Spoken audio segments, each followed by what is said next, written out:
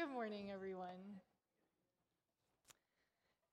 For the last year and a half, I've been reading mostly memoirs. And it's not something I specifically set out to do. It's just I read a couple that were really good, and so I just kept reading them. And there's something I really love about getting to learn people's stories.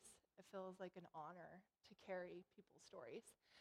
And I love reading stories about people who contribute something beautiful to the world, who make an impact, they set out to achieve a goal, and they do, or they become successful in something they love. But before that, there's like 10 years of obstacles and practice, and just when they start to wonder, maybe they should do something else and give up, things slowly come together. And something that continues to catch me off guard when I read these books is just how much people need people. And maybe it catches me off guard because in Silicon Valley, there's not a lot of space to boast of our weakness, of how much we really need help. There's a lot of space to boast of our success. And maybe it catches me off guard because it's not like the sort of one time someone mentioned their name and it opened a door networking thing. It's often this ongoing, sustained, sometimes dramatic support and solidarity. Kate Bowler, who's a professor at Duke Divinity School, she had stage 4 cancer. She's written a handful of books, and before she had cancer, when she was 28 and writing her dissertation, she would randomly and regularly lose mobility in her arms. She'd be driving her car, and all of a sudden, she couldn't grip the steering wheel anymore. And the doctors didn't know why this was happening. And you can imagine how frustrating it would be to be writing your dissertation while experiencing this. So for a month, she went to live with her parents, and she dictated her dissertation, and they wrote it word for word. We all need people, don't we? I mean, if there's anything that I hope we learned throughout the pandemic is that we really need community. We don't do well in isolation. But do we need Christian community? Do we need Christian community? Is it enough just to have community? What is it about Christian community?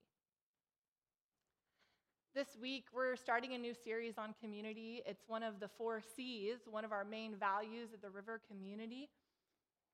And I don't think I could answer that question fully. Do we need Christian community, and what is it, and how do we achieve it? But I hope through this series that it will sort of expand your vision of what community can be like and how we pursue it. So let me say a prayer for us before we get into God's word this morning. Holy Spirit, we invite your presence into this space. We invite you to open our hearts and our imagination, to expand our vision, and to speak to us. We pray this in your name, Jesus. Amen. So we're going to be in Mark chapter 2. It's one of my favorite passages to talk about community. And the book of Mark is all about Jesus, his life, ministry, death, and resurrection. And things move really quickly in the book of Mark. Already in chapter 2, Jesus has performed miracles. He's gaining a following. And there are also some people who aren't super excited about things that he's doing and saying. So we're going to jump in chapter 2, verse 1. A few days later, when Jesus again entered Capernaum, the people heard that he had come home. They gathered in such large numbers that there was no room left, not even outside the door. And he preached the word to them. Some men came, bringing to him a man who was paralyzed, carried by four of them. Since they could not get him to Jesus because of the crowd, they made an opening in the roof above Jesus by digging through it, and then lowered the mat the man was lying on. When Jesus saw their faith, he said to the man who was paralyzed, "Son, your sins are forgiven." Now, some teachers of the law were sitting there thinking to themselves, why does this fellow talk like that? He's blaspheming. Who can forgive sins but God alone? Immediately, Jesus knew in his spirit that this was what they were thinking in their hearts, and he said to them, Why are you thinking these things? Which is easier, to say this to this paralyzed man, your sins are forgiven, or to say, get up, take your mat, and walk? But I want you to know that the Son of Man has authority on earth to forgive sins. So he said to the man, I tell you, get up, take your mat, and go home. He got up, took his mat, and walked out in full view of them all. This amazed everyone, and they praised God, saying, we have never seen anything like this. Okay, so I don't know why, but whenever I read this passage, I think of this scene in the movie Mean Girls. And I know I'm reaching back a little bit here, but Lindsay Lohan's character in the movie, she was homeschooled until high school. She goes to public school, and she's hosting a party, and she looks at her two friends, and she says, okay, I got enough crackers for like 8 people. Do you think that's going to be enough? And they look at her like, yeah, because they know it's about to be a raging house party. I just think of the people hosting this party. They're like, okay, Jesus, we set the table for your 12 friends.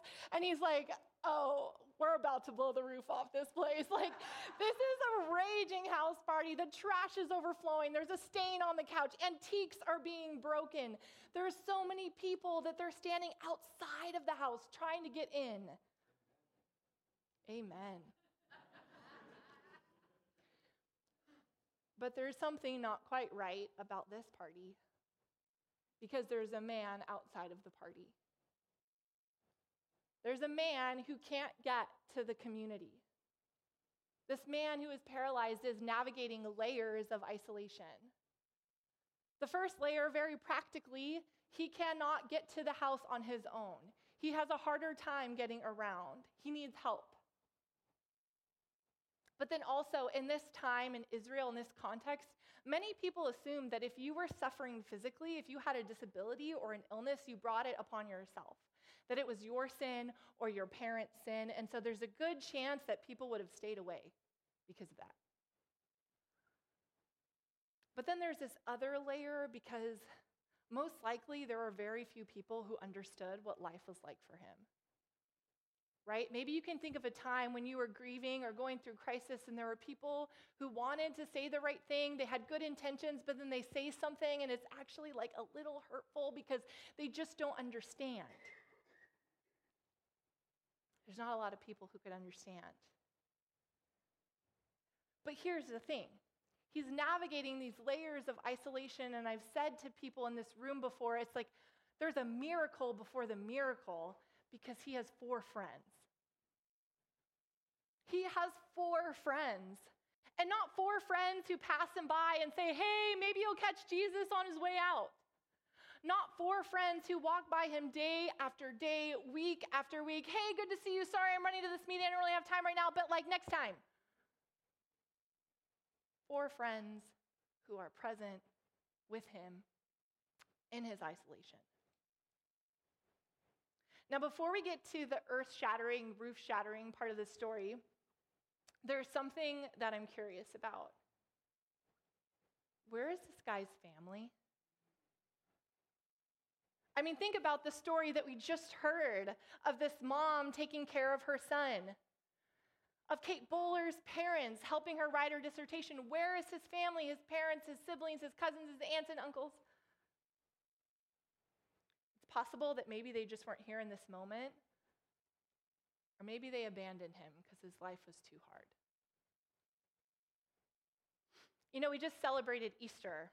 It's a day that we remember and celebrate the death and resurrection of Jesus. And it's really easy to sort of, in Western culture, focus on the cross and resurrection individualistically. Like, what does this do for me? I'm saved. What's the equation? How am I good with God? But the people who wrote about the death and resurrection of Jesus in the Bible were very concerned with the kind of community that was formed because of it. Over and over again, we are called brothers and sisters in Christ. And the Spirit of God testifies with our spirit that we are children of God. We're a part of God's family. But we lose some of the significance of this. What does it really mean that we're brothers and sisters? It's interesting, I recently read in this book by J. Kim, Analog Church, that in the first century world, the bond between siblings was the most significant familial bond, more significant than the bond between spouses. So what does that mean for us as brothers and sisters in Christ? I just wonder if there are people here this morning whose family hasn't been their family, and they're waiting for their church to be their family. Or I wonder if there are people here this morning that have hoped that their spouse or partner would be their family, that they would fulfill the role of community, but no one person can live up to those expectations or that role.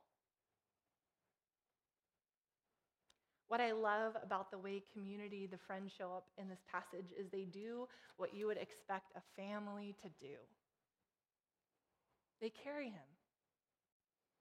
They decide they're going to carry him to Jesus. They're going to take him to the party. Only one problem. There's this huge sea of people. And it's like when you go to a concert and you're trying to make your way to the stage, but the people in front of you are like, no way, man. I've been here since 7 a.m. You got to wait your turn, right? So this might be when you would expect them to give up. We tried. But I just imagine one of the friends is like, you guys, I got this really wild idea. We could just put a hole in the roof. And then the practical rule-following friend is like, what? We can't lower him through the roof. This is someone's house. Yeah, but this is someone's life. This is a person. This is their brother. So they lower him through the roof, and the man who's paralyzed is looking up like, please don't drop me, you guys. This is wild. And Jesus looks over and says, whoa, guys, listen. I'm not finished with my sermon yet, and there's some people over there, they're watching me really closely, and I know they're not going to like this. So, why don't you just try to catch up with me in a couple hours, all right? He says, son, your sins are forgiven. Son, because we are God's children. And there's a lot I could say about how this plays out and what Jesus does, but I don't want to draw attention away from what I think Mark is emphasizing here. It says, when he saw their faith. When Jesus saw their faith. And that could be the 4 of them, or it could be the 5 of them, but certainly we can look and say, wow, what great faith these friends had. So confident in God's authority, Jesus' power, his love that knows no bounds. So committed to their friend, they're going to destroy a roof to get him to Jesus. As I was writing this sermon, I reached out to a handful of friends who have navigated some challenging things the last few years and asked them, what did solidarity look like? What meaningful things did people do to show up for you? And one of my friends, who's had some really significant health challenges, she's about my age, and there are many days that she can't leave her house. And she said, one of the most meaningful things that people have done is there's a group of friends at her church, they have this kind of rotation. And on the Sundays when she can't make it to the church building, one of them comes to her house and they watch the live stream together and they worship and pray and reflect. See, even before the man is healed physically, there's already healing happening because he's in community. He's not isolated, he has people. And then Jesus removes every layer of isolation. Your sins are forgiven. It's not going to keep you from me or people. Get up and walk. That's not going to keep you from the family of God. You are here. You are welcomed in. And this is really good news for us. Because, church, we are sick. We are sick. And I'm not talking about COVID. It's not even something that we can cure on our own. I'm talking about the separation between us and God and us and each other. It's the hyper-individuality. It's the emphasis on self-reliance and self-dependence, the success and the competition that has led us to this epidemic of loneliness. The cross didn't create this kind of avenue of success, a strength for us to overcome every obstacle on our own. It created a fellowship, a community of people, a family of God. And if you look at this story, the 4 friends, they sort of reflect Jesus' journey, his heart. Because just like Jesus entered into our isolation, The friends enter into their friend's isolation. Just like Jesus carried his cross, they carried their friend. Just like they buried Jesus in a tomb, they let this man down in a house. And just like God resurrected Jesus from the dead, this man is healed and gets up to walk. Their steps follow Jesus' steps to the cross. But it's interesting because we don't actually know how they decided to carry him. Like, how was that decision made? You know, was it like they were walking by and the man who's paralyzed is like, hey, you got to come over here. There's this like house party happening. There's all these people. Jesus is there. He's healing people. Please, can you take me to Jesus? I think he could heal me. I think it's more likely, though, that the friends approached the man and said, we want to carry you to Jesus. Why? Because when our life has been a certain way for so long, if we're suffering for so long, it's really hard to imagine that life could be any different. And it's really vulnerable because every time you ask, every time you pray, every time you hope that something could happen, you set yourself up for the disappointment if it doesn't. So sometimes we need people just to have hope for us. But then I imagine if this had happened here in Silicon Valley, in our time and context, it might have played out like this.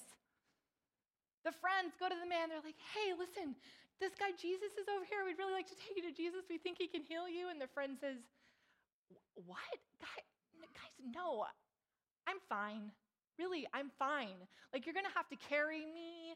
It's far. I'm heavy. There's a lot of people. How are we actually going to get in to see Jesus? Because how many of us have the well-rehearsed, I'm fine, when people ask us how we're doing, even though we know we're not fine? And if we're being honest, I'm sure there's many people in this room who would say they feel more comfortable being the friend than the man who's being carried. Because it's really vulnerable to let people carry you. And we don't want to feel weak. We want to feel in control. We don't want to be disappointed. Maybe we've trusted people or opened up to people and they haven't responded well in the past, and so we're just going to keep it to ourselves. And it's really hard to get to the place where you can say, can you help me? I need help. Can you take me to Jesus? I really need Jesus. But on a relational and personal level, I don't know how to receive solidarity without vulnerability. It's going to be vulnerable. And just like the friends reflect the heart of God, so does the man who's being carried. Because how did Jesus respond when he was in isolation and suffering? He said to his friends, please eat this last meal with me. I'm eager to spend this time with you. Please, would you stay up and pray with me? And then someone carried his cross. Jesus was vulnerable too. To be a part of the family of God is to stand in solidarity with people and each other. But it's also to allow ourselves to be vulnerable and carried.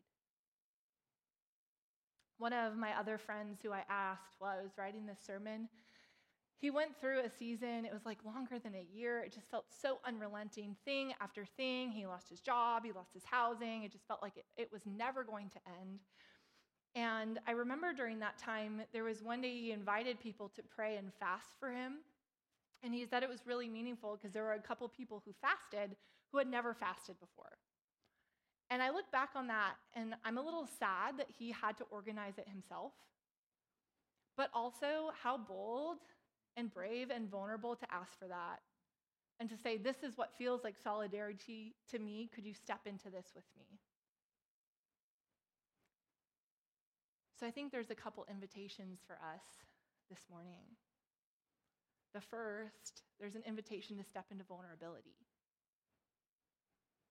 to open up with someone in our life, our community, to be more real or transparent about something we're navigating. There's also an invitation to solidarity, to step into something someone else is going through, their suffering, to stand with them. And I think there can be a lot of obstacles that come in the way, that stand in the way of us doing this. And a big part of it, I think, is our own anxiety and sometimes awkwardness of like, well, I don't know how. Like, what do I say? What if I say the wrong thing? I just want to be helpful or with this person. And so we are going to have some time to talk in groups. But then also on your way out, I created a handout. The front side has prompts to lead you into vulnerability. I stole them from Jeannie Allen's book, Find Your People. And they're very practical. Like, hey, no one knows that I'm navigating this right now. I don't need you to do anything. I just need you to know this is happening. Or it's really hard for me to open up because that in itself is vulnerable.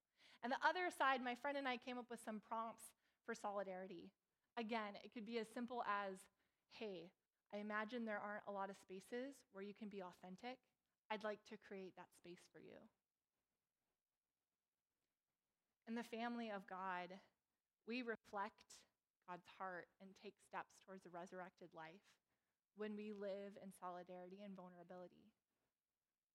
And I honestly believe that we don't need to cover up the hard things, that in the fellowship of God, we can face the world as it really is in all of its suffering and all of its injustice and bear up under it together.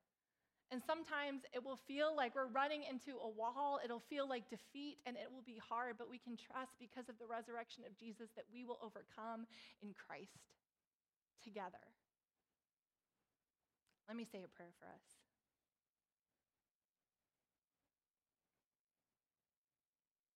God, we are thankful that because of the sacrifice of your Son and your resurrecting power, we have a family. We are a family. And we're thankful for the life of Jesus, who shows us and teaches us what it's like to live in that family, to live in that love.